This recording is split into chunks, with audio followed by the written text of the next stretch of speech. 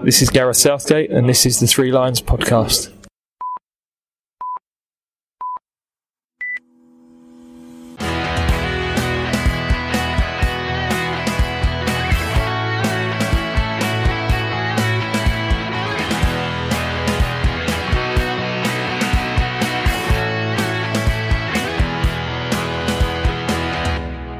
Hello there and welcome to episode 34 of the Three Lions podcast. My name is Russell Osborne.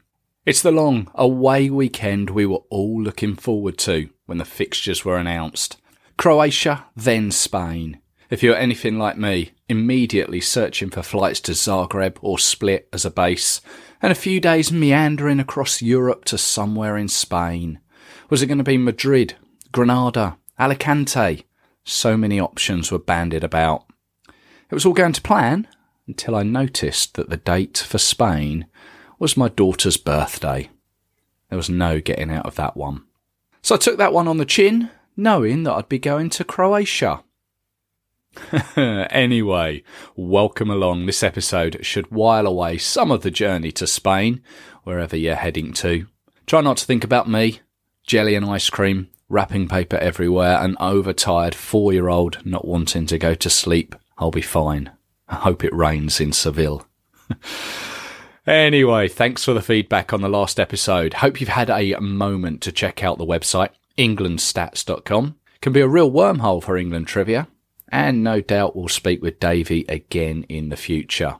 Coming up on this show, we'll take a look at Gareth's latest squad, and we'll talk with independent Croatian football writer Alex Holliger, and touch base with Fernando Campello again to talk about Spain. And we'll also have one of our look-backs to come. Plus, we pay tribute to Kevin Beattie.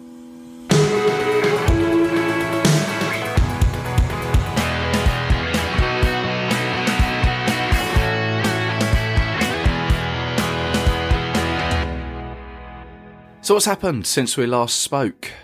Although it's 6 years away, people are already getting excited about the fact that the 2024 European Championships will be held in Germany, UEFA awarding it to them ahead of Turkey. Shame, from a personal note. I like Turkey, having been there, just for holidays, mind. Not been there in a footballing capacity. Obviously there's history there, but much like FIFA awarding the World Cup to lesser footballing nations, shall we say, in the past, I think this could have been a positive step, although it does appear that the infrastructure in Turkey isn't up to UEFA's scratch. Having said that, we all know what Germany offers, and they can deliver in the respect of stadiums, roads and rail, sausages and beer too. Of course, they had the World Cup in 2006, and some will remember the last European tournament they hosted, although from an England perspective it's understandable if you've wiped that one from the memory banks. Although Stuttgart, Dusseldorf and Frankfurt will again be host venues just like they were in 1988. And the sale of Wembley seems to be taking a step closer, with the FA board asking its council to agree the sale later this month. Fulham's owner, Shahid Khan, looking to pay around $600 million. So very soon, it looks like we'll know one way or another. But for my money, it's looking likely that it'll be in the hands of the American. So Thursday the 4th of October, shortly after the announcement of his contract extension until 2022, Gareth Southgate revealed his 25-man squad for the upcoming Nations League games. That's right, a 25-man squad. Usually, it's been 23. Although I'm sure by the time this is out, some players will have been injured over the weekend and pulled out. So perhaps the extra 2 is to cover that. Main highlights are the inclusion of James Maddison from Leicester, Jadon Sancho from Dortmund and Mason Mount from Derby, or currently on loan at Derby from Chelsea. And the return of Ross Barkley and Harry Winks. Absentees include midfielders Dele Alli, Ruben Loftus-Cheek and Fabian Delph, all because of injuries. And as Gareth said, we'll play this later, this is an opportunity to look at them. Now, we'll break down the squad in a moment, but don't forget we're still also missing Jesse Lingard, Adam Lallana and Alex Oxlade-Chamberlain. I don't want to say it looks weak, let's just say it looks lighter than usual. Now, James Maddison has excelled recently for Leicester. 3 goals so far this season. Jadon Sancho been instrumental in helping Dortmund top the Bundesliga. As I've said before, I'm well up for bringing in young talent who are playing abroad. But I did think, I haven't seen any pictures of Gareth Southgate in amongst a German crowd. Did he actually go to Dortmund or Germany to see Sancho play in the flesh? It's probably irrelevant, actually, especially as videos are readily available these days. But I don't know, I'd like to think that he actually went there and saw him. Mason Mount is again someone who's been in amongst the goals, but they are championship goals. As I say, currently on loan at Derby from Chelsea. Although, like Sancho, has overseas experience as he was at Vitesse Arnhem last season with great success. As the manager has previously mentioned, we're going to have to look further down the food chain. It's no secret that there is a lack of English players in the Premier League. I think it's something that we'll see more of in the future. And here is what Gareth Southgate had to say on those new additions. We've got a few injuries in midfield in particular. So Dele, Jesse, Ruben has been missing, Fabian Delph. So there is an opportunity there. Then we have a decision on which way we want to use that opportunity. And we think there are some exciting young players that we've been tracking, either through their clubs, also with our junior teams. It's a great opportunity for us to look at them. We feel that we are always conscious of the balance of how quickly we put those young players in and raise expectation around them and make sure that we don't detrimentally affect their development. But we think they're performing well with their clubs. They're confident players. We'd like to work with them now. They get an understanding of how we work. We get a closer look at them. Quite a few of them have trained with us at various times here anyway. So we're excited to see them. As I say, Ross Barkley has been included for the first time in a while. I've been a fan of Ross Barkley, especially when he was firing on all cylinders for Everton. And here's what the manager said about him. Well, he's had a long period injured at Chelsea last year, and so that wasn't a reflection on the quality of the player that he hadn't been with us, but he wasn't getting any football really. This year he's started the season in the team at Chelsea. He's a player that we know has good technical quality, is grasping the tactical side of the game. I was interested to read his interviews this morning on that. So it's a good opportunity for him to come in. As I say, one or two of those opportunities might not have been there if we'd had other players available. But as always, when you get opportunities within the squad, people have come in the past and done well and they stay in. And that's the way we work.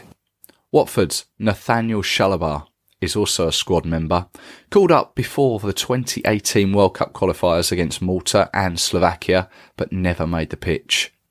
Wonder what Troy Deeney is thinking and the sort of conversations they'll have together, especially considering he's only played once in the league so far this season. I think he's played 2 games in the League Cup. And in that respect, the squad can often look disjointed. Players being selected after very little minutes, and some who've played regularly often being overlooked. In fact, something that I saw written by Dom Smith over on englandfootball.org, Chalobah is a record holder in the fact he's played 97 times at England youth level. That's at 16, 17, 19, 20 and under 21s. I have to be honest as well, I'm surprised that Daniel Sturridge has been left out. 2 goals so far this season, including that cracker against Chelsea recently. I thought that he'd be in ahead of Danny Welbeck. Well, it's again good to see Daniel back playing. He missed all of the end of last season. He's a goal scorer. We know, again, the qualities Daniel had. He hasn't had a lot of football back in. So, again, we wanted to look at some younger players in that area of the pitch at this moment in time. But we like Daniel in terms of personality and character to work with. He's a player that I've enjoyed when he's been in the squads. The conversations I've had with him and the way he plays. So, And inevitably, Gareth was asked about Joe Hart. He's played all 8 of Burnley's Premier League games. Has conceded 12, mind. From Joe's perspective, I think we don't need to see Joe in a game at this stage to know what he can do. I think it's great that he looks very settled. The move to Burnley has obviously worked for him. He looks confident in his game. We're looking at some other young goalkeepers that we need to know a bit more about. Jordan obviously did superbly well for us in the summer. But there's no way that long-term Joe is ruled out. I just think at this moment in time it makes sense to look at the other 3 guys underneath Jordan. Now the squad in full consists of the following. 4 goalkeepers: Jordan Pickford, Alex McCarthy, Jack Butland and Fulham's Marcus Bettinelli, who was drafted in for the last squad, as you may remember. 9 defenders: Trent Alexander-Arnold, Joe Gomez, Harry Maguire, Danny Rose, Luke Shaw, John Stones, James Tarkowski, Kieran Trippier and Kyle Walker. Now, James Tarkowski was called up by Gareth Southgate for these 2 games, but according to Sky Sports News, as I'm just about to release this podcast, he'd been suffering from a groin injury, although he was fit enough to play for Burnley against Huddersfield in their 1-1 draw. He has since pulled out and he's been replaced by Brighton's Lewis Dunk. So there is no Burnley player, but there is now a Brighton player within the squad. 6 midfielders: Ross Barkley, Nathaniel Chalobah, Eric Dyer, Jordan Henderson, Mason Mount and Harry Winks, whose last cap was against Lithuania in October 2017. And 6 strikers: captain Harry Kane, who seems to have found his normal self recently, goals against Brighton, Huddersfield, and he got that done in the Champions League against Barcelona. He's joined by James Maddison, Marcus Rashford, Jadon Sancho, Raheem Sterling and Danny Welbeck. And I know you like the stats. It's a squad made up of players from 15 different teams. Tottenham providing 5 players, Liverpool and Manchester City 3, Man United and Leicester 2 each, and 1 from Fulham, Stoke, Southampton, Everton, Brighton, Chelsea, Watford, Derby, Dortmund and Arsenal. And it's an average age of 23.9. So how will we line up? Both games, just as important. But if we're going to start strongest, then maximum points against Croatia is essential. Pickford in goal, back 3 of Stones, Maguire. I don't know, a toss-up between Walker and Gomez. He favoured Gomez in the first game against Spain and then brought Walker in for that friendly against Switzerland, didn't he? Trippier and Luke Shaw as wing-backs. Midfield will be where we see a new face or 2. Alongside Jordan Henderson, a chance for Ross Barkley and Jadon Sancho to impress. Up front, Harry Kane and Raheem Sterling. I'm usually wrong at this, so don't go putting any money on that. And quickly, going back to that contract extension for Gareth Southgate. It does take him up to the next World Cup, and I personally think it's a positive mood. Continue to build on what he's achieved in the summer. He is committed to the cause, and at the moment, I can't see who would immediately replace him in an English capacity. There are 4 English managers currently in the Premier League. Eddie Howe at Bournemouth, Sean Dyche at Burnley, both who I think could be future candidates, but not at present. And the other 2, Roy Hodgson at Palace and Neil Warnock at Cardiff. I think we'll all agree on both of those 2 not being candidates. Anyway, we'll look towards Croatia next.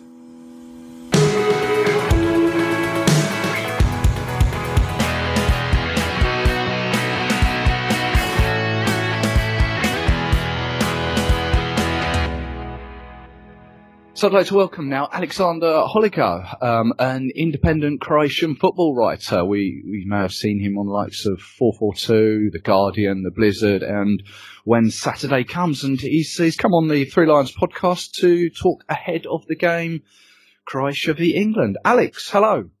Hello. How are you?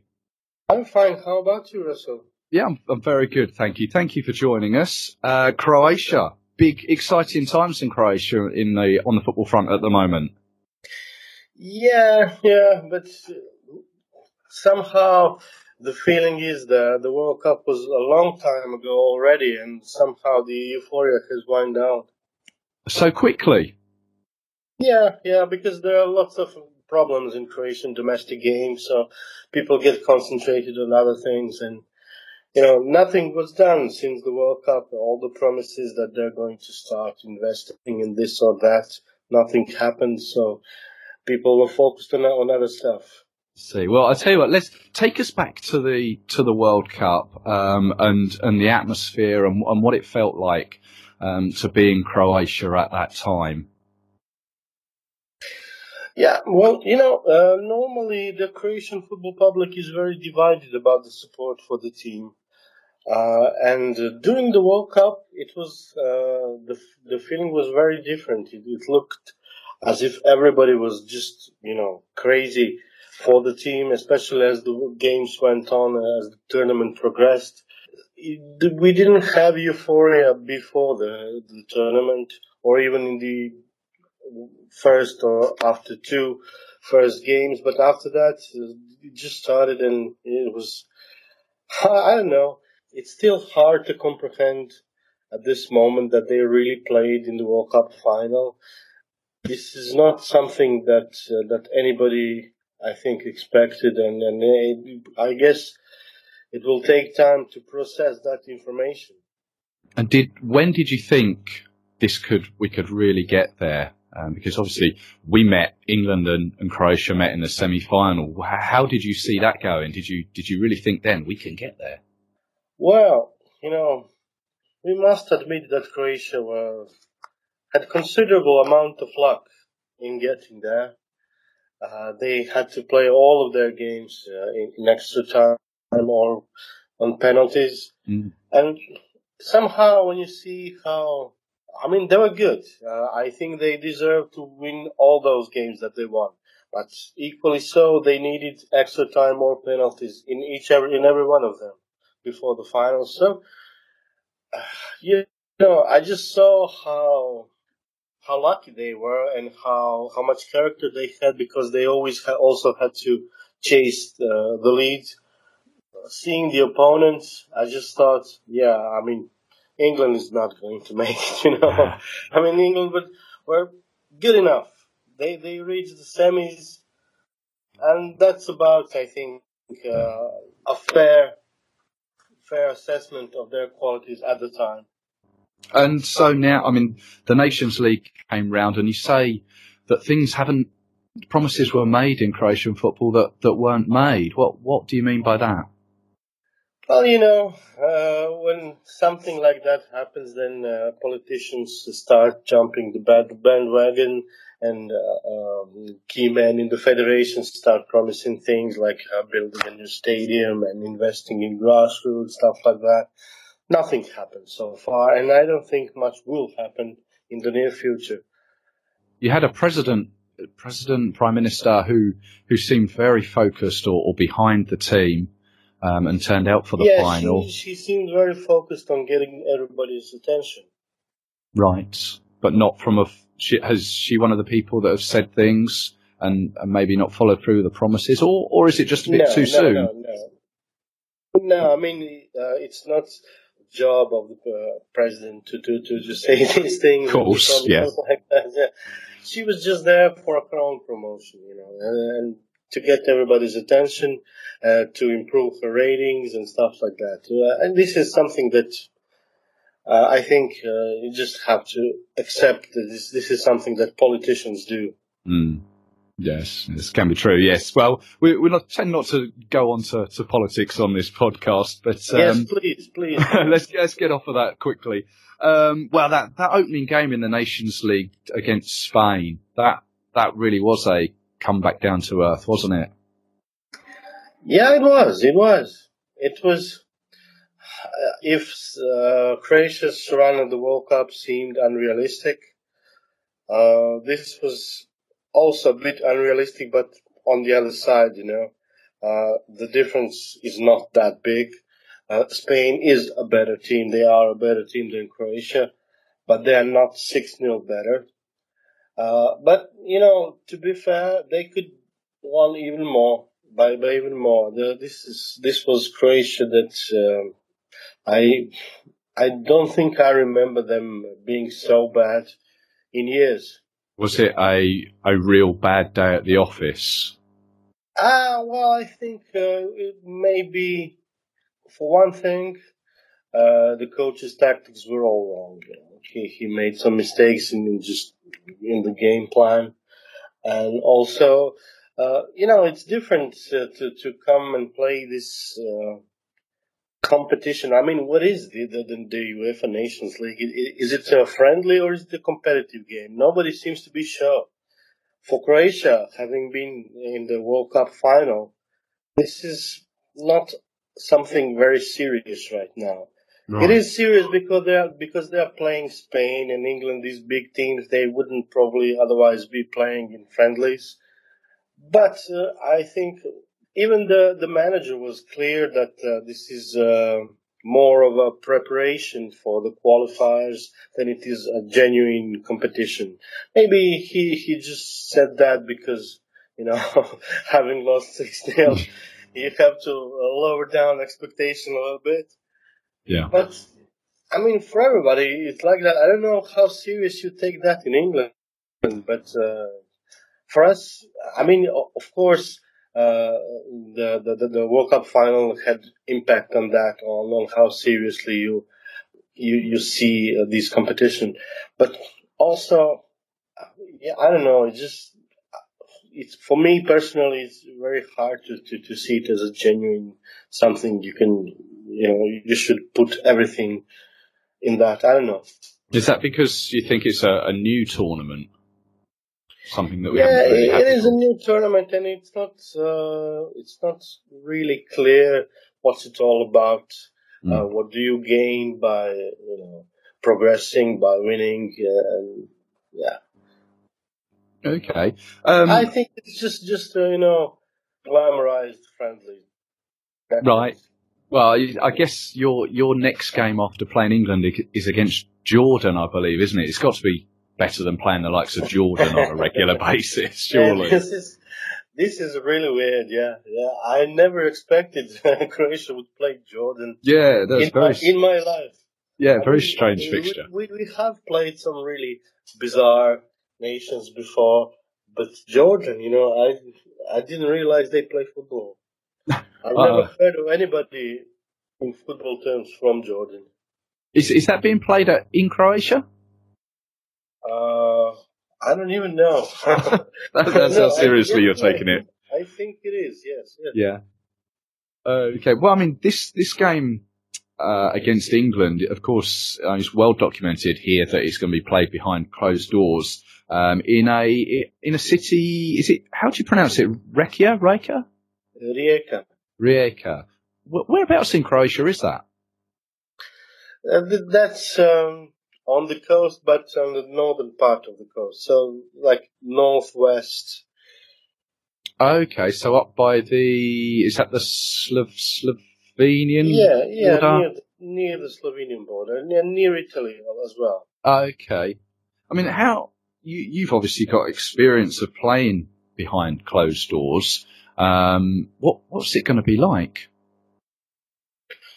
Well, Did Croatia take impetus from playing in this sort of situation? Would they rather play in front of a crowd? I think it might be easier for Croatia to adapt because they have played behind closed doors before, not just once. So many of these players have this experience. So it's unnatural. I think England players having used to playing, in front of huge crowds, it would be really strange for them. It could be an advantage for Croatia. Might be a case of the game takes quite a while to actually get going or settle down. Especially because it's not a qualifier and it's this strange new competition and it's no fans and you can hear the sound of the foot kicking the ball and it's just weird, I don't think everybody. It only takes maybe 2 or 3 players who are not focused enough, because they just can't bring themselves to realize this is an actual official game and not some kind of a I don't know, training session or whatever. True. Yes. Yeah. I mean, on the subject of players, Croatia have had. Correct me if I'm wrong. You may have had more, but I've seen you've had 3 players: Dejan Subasic, Vedran Čorluka, Mario Mandzukic, all retired since the World Cup. They're big shoes to fill, aren't they? Yeah, definitely. Who can we look to step into those? Who's going to make an impact? Yeah, in goal we now have Lovre Kalinic, who a few years ago was supposed to transfer to Aston Villa but didn't get a work permit for some reason. He's now in Belgium and doing really well as young Karlo Letica, who is also now in Belgium. These are 2 very good keepers, and I don't think we'll have too many problems with that position in the future. And not even now. I mean, they're both fine now. In defense, Čorluka was already a veteran, and he didn't play much at the World Cup, so it was only expected that he should retire. Well, but in attack, it's more of a problem because, yeah, I mean, many people thought, I was also for a while amongst them, that Mandzukic didn't even deserve a starting place in the lineup. But he proved all of us wrong at the World Cup. Yeah. And, I mean, he was never the kind of player whose style suited Croatia because he doesn't do much without the ball. He runs and, I don't want to get too deep into that. But anyways, there's no Mandzukic now, no Kalinic now, who has been sent home from the World Cup. Because he didn't like being a sub. Right, yes. So he wasn't even called up now. So it's different. For manager Dalic, who for his plans, he now doesn't have a clear situation regarding center forward position. We have Kramaric, who plays in Hoffenheim in Germany, who is the best from all the solutions that Croatia have. But he's not like a pure striker, and Dalic would prefer to play with a pure striker. He prefers to use Kramaric, behind the striker or maybe on the wing or something like that. Right. So the other guys are just not that experienced, and it is a problem for now, but it would also be a problem even if Mandzukic stayed because he's a veteran as well. And I mean, it's funny to say that because he just scored two goals for Juventus in derby against Napoli. But, everybody has been thinking about him in terms of, veteran who is about to retire. And even if he stayed, I don't think it would last for much longer than maybe a year or so. You would sort of have to draw the line before the sort of the qualification for the next tournament for the Euros in 2020, really, don't you have to think about that? Yeah, if you're preparing for that, you can't really count on Mandzukic playing there because he'll be, 35, 36. Yeah. And especially because he is that type of the player. He's the player who is all, strength and stamina and running and being crazy. It just doesn't. He wouldn't be able to maintain that level with years. Yeah, and from the Premiership side of things, I think there's only 2 players that I've seen in your squad that we'll recognise from over here: Dejan Lovren at Liverpool, and it's Chelsea's Mateo Kovacic. Yes. We'll recognise. Are they likely to start? Yes, Lovren, unless he's injured or something, he will start. He is now a member of the starting lineup, and he had a really good World Cup, I think. Whereas Kovacic has never been a starter, really. It's really hard for him to get a starting place when you have Luka Modric and Ivan Rakitic in the starting lineup. So if the manager will put him, then that would mean playing with no holding midfielder, and it would cause problems for him structurally. Right. So Kovacic also, he has never been that good, for the national team. He appeared, I think, 48 times so far, something like that. Almost 50 times. Okay. Almost 50 caps he has, but never was considered a starter. And yeah, I mean, each time he played, there were serious, problems with his display and with his understanding of the game. He's a very difficult player to fit in the team, as I'm sure Chelsea fans will soon find out. Right. And you also mentioned there Luka Modric. I get the impression there's probably pictures of Modric all around Split and Zagreb and Dubrovnik everywhere. He's the man, isn't he, for Croatia? No, you're wrong there, Really? I don't know if you probably haven't been following the situation, but there is a serious problem with Modric in Croatia. And he's a very divisive character, a very divisive person. People love him, people hate him. Okay.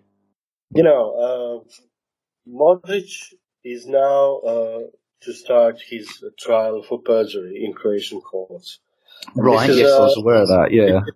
This is a really big thing, and I don't want to get too deep into that either now. Not too much politics, no. Yeah, but let's just say that there are a sizable portion of people in Croatia who do not like Modric as a person. I mean, we all appreciate him as one of the finest players in the world, but that doesn't necessarily mean that he's also top man off the pitch.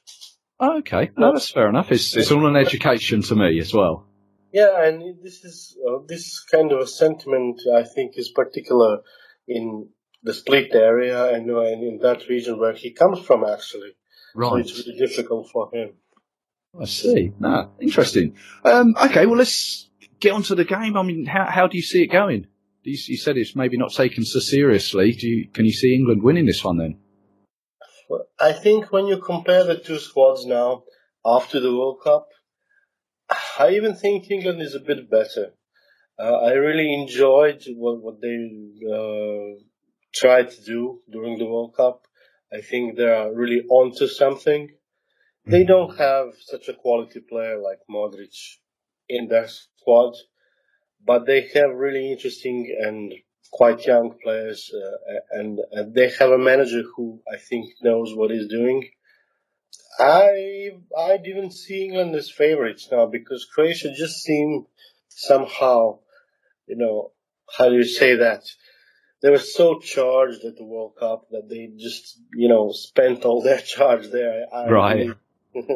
Yeah. So there's the emotional problem here and maybe a problem with motivation. There's also some problems between the squad and the federation. And yeah, I mean, we don't really know what's going on there in the locker room. And a lot of people thought that these three players were not the only ones who would retire. We all expected actually Modric to retire as well, but he didn't.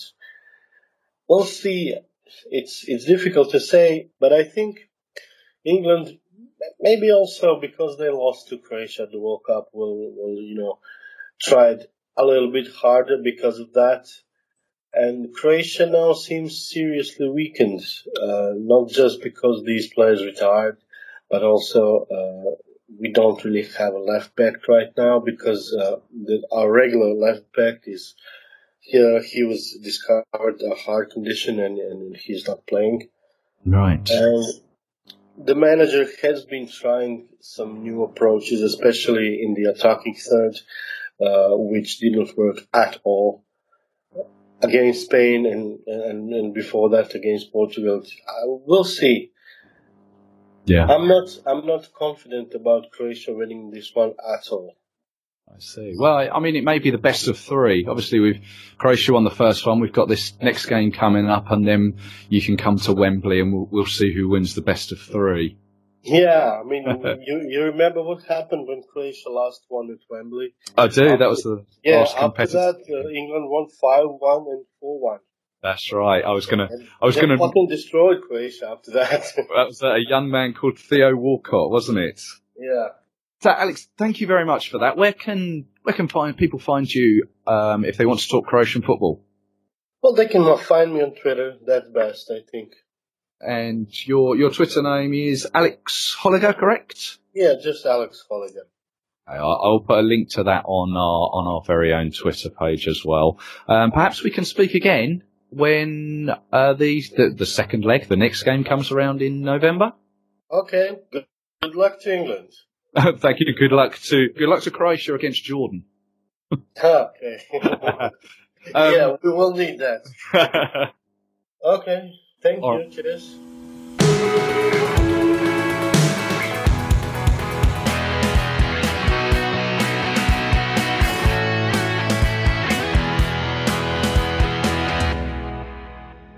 Now, following the Croatia game, we travel west to Seville in Spain to see if we can overturn that Wembley defeat.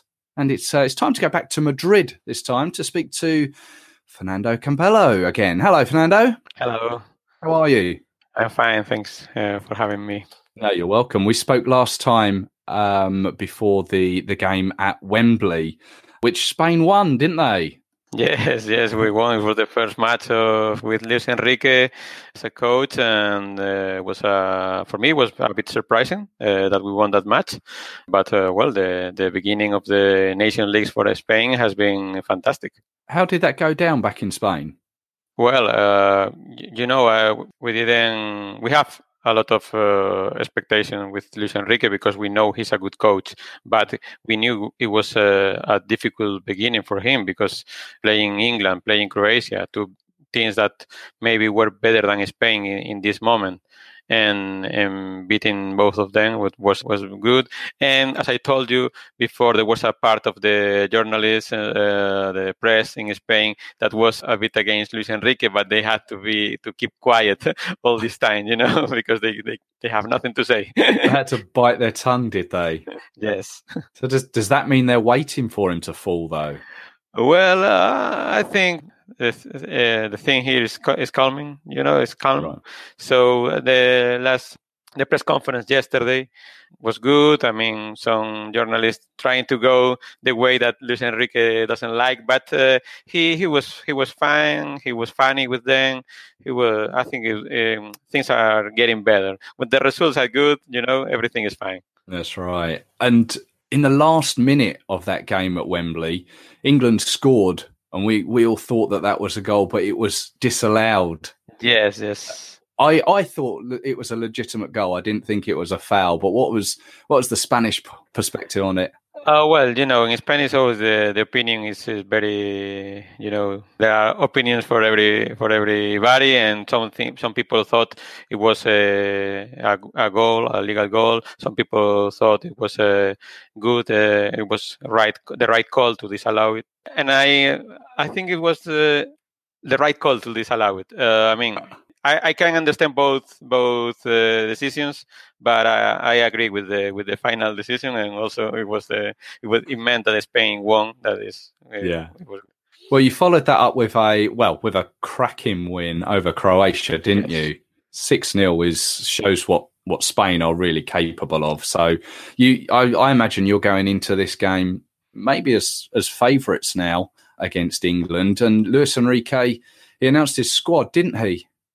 Yes. Yesterday was the day with the second list of Luis Enrique, second squad with 23 players, and some new ones. There are some missing. The 4 players that are absent from the previous one are injured, so he had to replace them.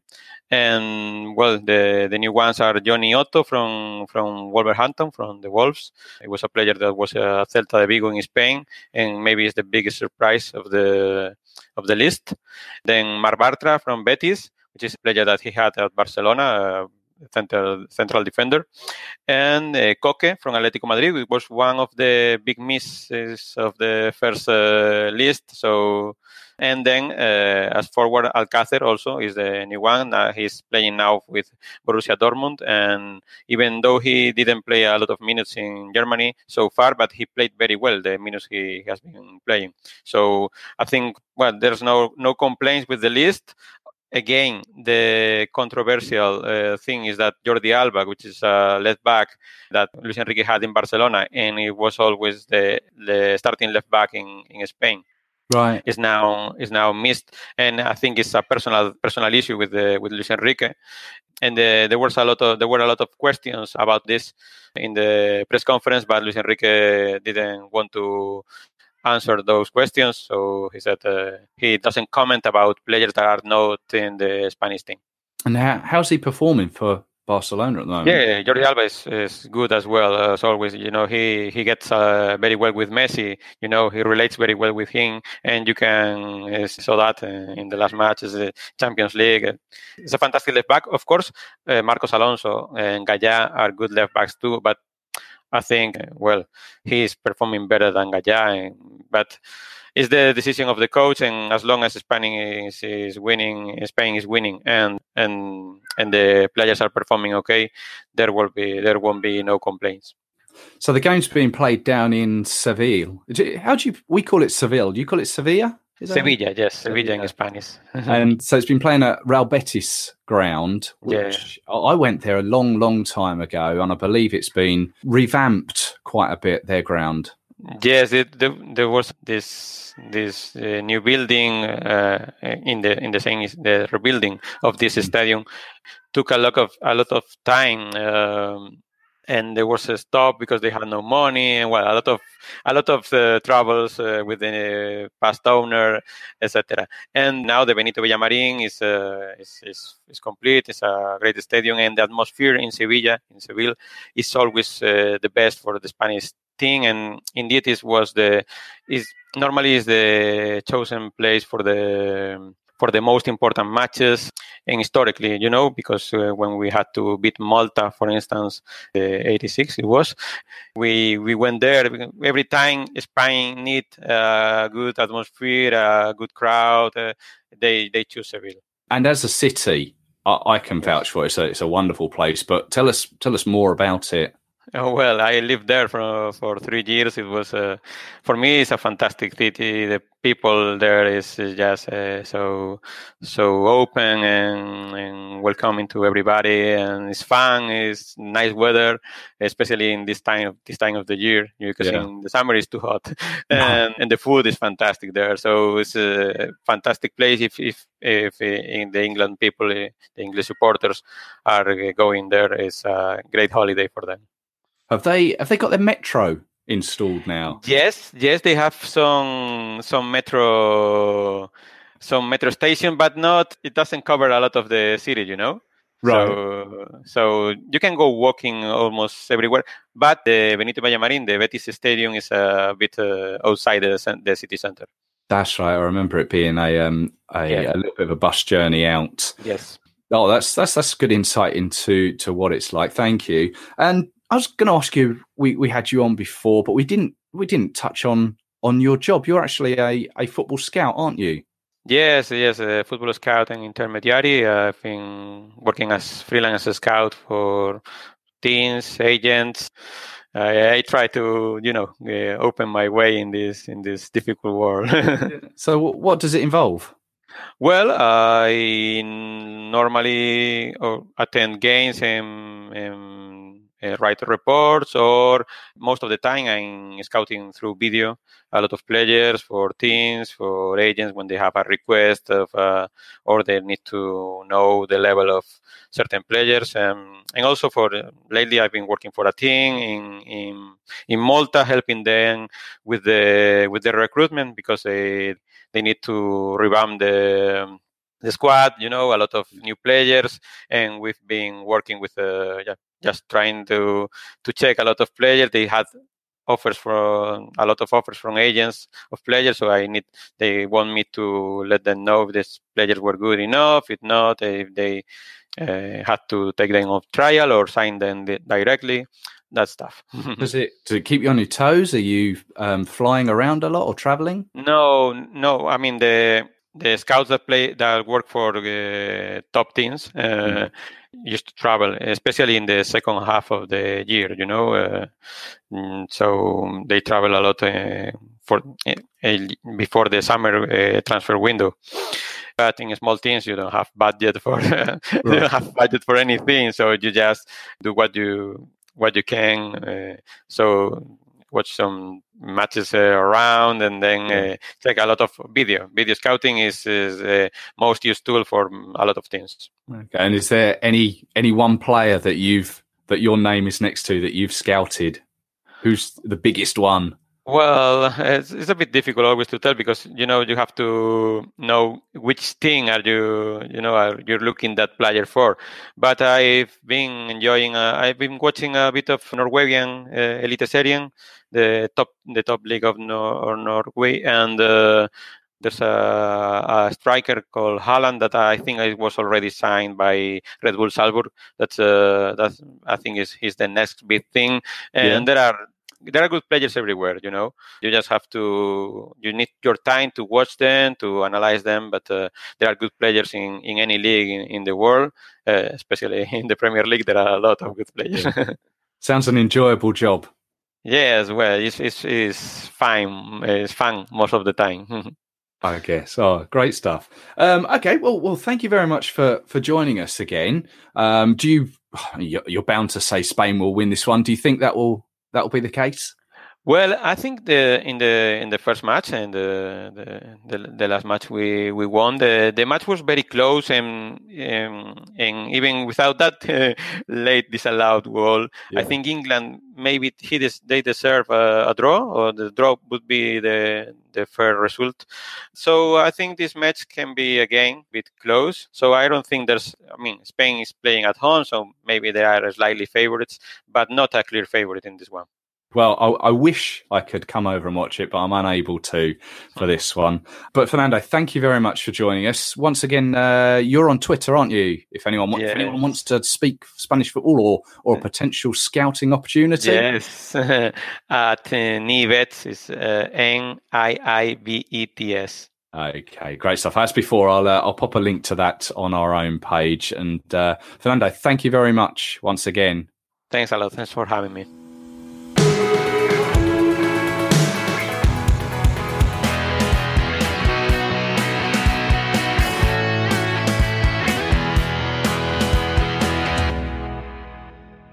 Now, it's not just the seniors with matches this month. Other games taking place shortly for our youngsters include the under-17s in a 4-team tournament taking place here on home soil.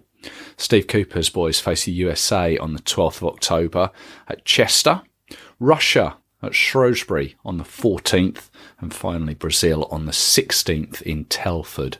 Tickets, well, they're reasonably priced should you be in those areas. Take a gander at the FA website for more details on that. Under 18s taking on Sweden and the Czech Republic, both at St George's Park, and both of which appear to be friendlies. The under 19s, they've got Euro qualifiers away against Portugal, and then they're back to St George's Park to face Macedonia. And the under 20s are in action against Italy at AFC Flyde, and the Czech Republic also at St George's Park in a couple of friendlies. Now the under 21s, they are in Euro qualifying action with a home game against Andorra at Chesterfield, which I saw as an advert was on BT Sport. And then they're away to Scotland. Names we may be familiar with in that squad include Ben Chilwell, Phil Foden, Tammy Abraham, Dominic Solanke, Reece Nelson and Ryan Sessegnon. And the Lionesses, they have also been in action. They beat Brazil by 1-0 thanks to Fran Kirby's first half header. And as we've said previously, they've got games lined up later this month against Australia and Sweden. We'll have one of our look-backs next.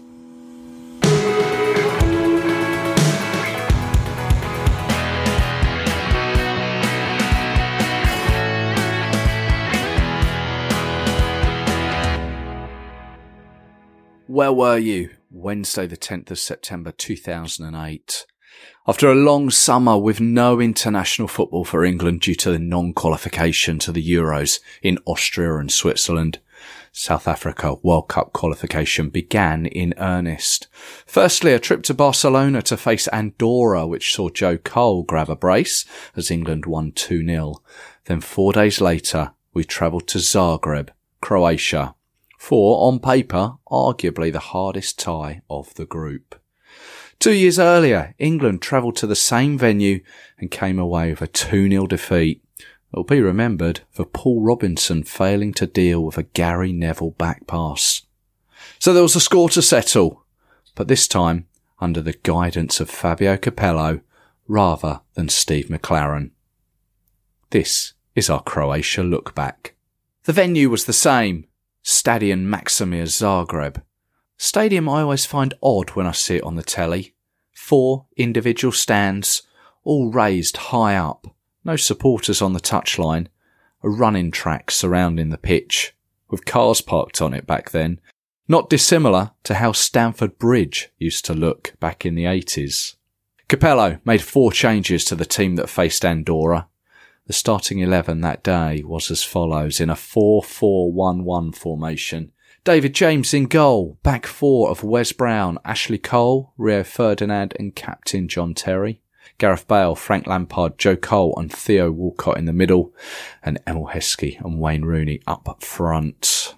Amazingly, there were to be some very familiar faces in the Croatian side that England would again face in the 2018 semi-final.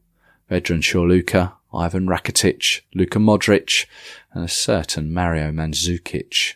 But it was a night for a different young face who had taken the place of David Beckham. 2,600 England fans made the journey. The rest of us had to make do with watching it on Setanta back home. England in all white, whilst Croatia in their away of predominant blue.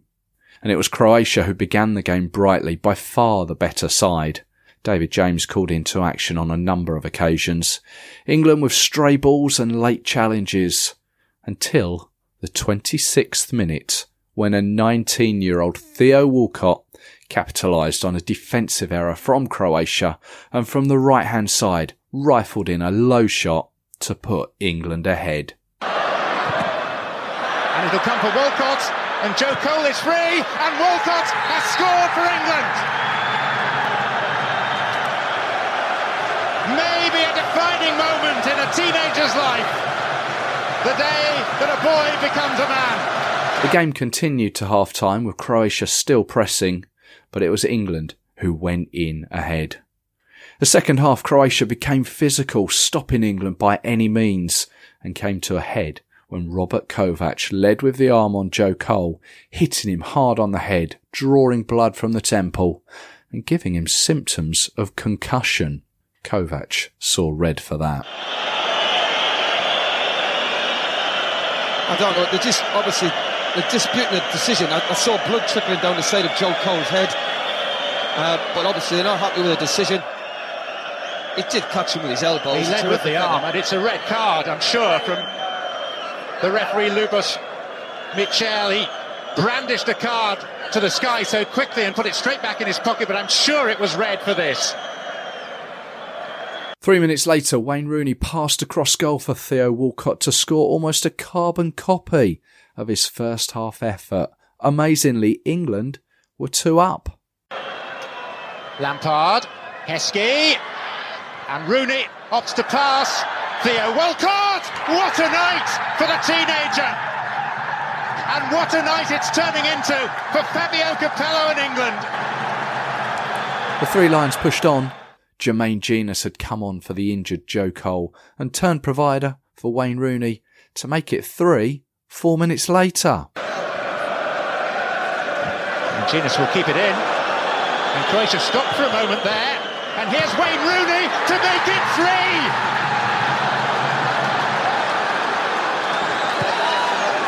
It just gets better for England. Frank Lampard was to have a well-taken goal disallowed after good all-round play, but the referee determined that there had been a foul in the build-up. Croatian manager Slaven Bilic replaced Olic with a young Mario Mandzukic, who was to prove the difference between the two sides when they would meet in the World Cup semi-final 10 years later. He pulled a goal back for the Croats.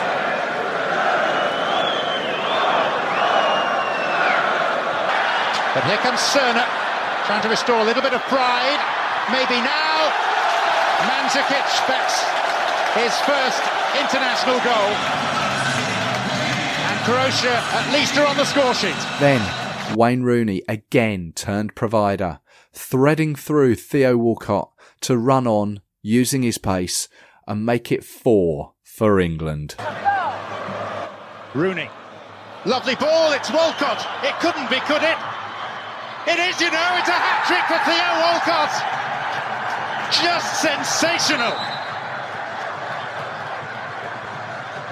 Theo Walcott has scored a hat-trick as a teenager for England, his first international goals, and England are in the process of recording one of their most stunning victories for many a long year.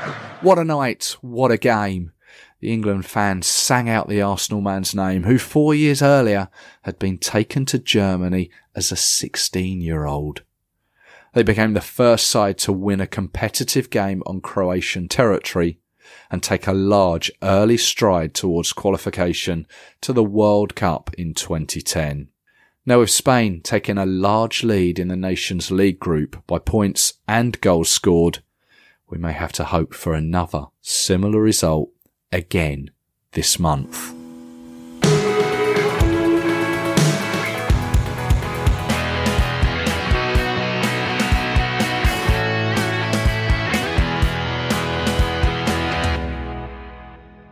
Now, I don't generally like to end on sad news, but as time goes on, people pass away who have contributed to our national team. And I think it's important that we acknowledge them. I'd like to think of it more as a tribute to them rather than mourning. And from my perspective, and I mean this in the most respectful of ways, it's an opportunity for me to look into and appreciate some players that were before my time, much like Paul Madeley, whom I spoke about on a recent episode. Kevin Beattie made 9 appearances for England between 1975 and 1977, scoring 1 goal, coming in a 5-1 win over Scotland in 1975 in a British home championship match at Wembley. If you're going to score, then against Scotland is the one to do it in. Now, his debut came against Cyprus on the 16th of April, aged just 21, and he played under Don Revie and Ron Greenwood. Kevin was part of the Ipswich team that had such a good spell in the late 70s and early 80s, winning the FA Cup and the UEFA Cup, although he did miss that final due to injury. The 1973-74 season saw him win the very first young PFA Player of the Year, and is widely regarded as one of the best Ipswich players to have ever worn that famous blue shirt. Here he is, scoring that goal at Wembley against Scotland. Ball ignored. Now Cobb. Ball. Francis to ball. Francis again. Ball. Good ball to Keegan. The only support is now arriving. It's Shannon Late and Beattie. And again, 2-0. And what a start with his goalkeeper, Stuart Kennedy. 2 in 2 minutes, and again he was left grasping the air. Keegan, a good break from Ball's through ball. It was a very nice pass from Ball. Keegan looked up, arriving with Shannon, and also there was Beattie, and Beattie so good in the air, and Kennedy must have lost his geography surely, because he should have had that beyond doubt. Born on the 18th of December 1953 and passed away on the 16th of September 2018 after a suspected heart attack, Kevin Beattie was 64.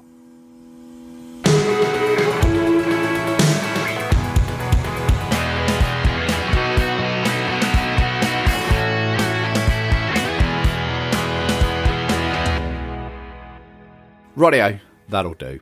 I hope you've enjoyed it. safe journey if you are off to Spain, and I'll be back after that game to look back on both matches.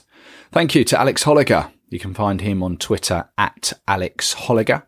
And also to Fernando Campello. He's Nibets, Niibets. I'll put links to both of those on our own Twitter feed, of which we are at 3 Lions Podcast. Search also on Facebook, have a chinwag there. Now we're on iTunes, Spotify, SoundCloud, and also 3lionspodcast.com. I'd be grateful if you get a chance, leave us a review wherever your podcast download place may be. All the usual stuff, subscribe, thumbs up, all that usual stuff. And as you may have seen on Twitter and Facebook, I was recently treated to a chat with someone who was part of the England setup for 20 years. Now that is coming soon as a podcast. And if I can sort it out, I may even get a teaser on the next podcast. But until then, thanks for listening. I'll catch you again soon.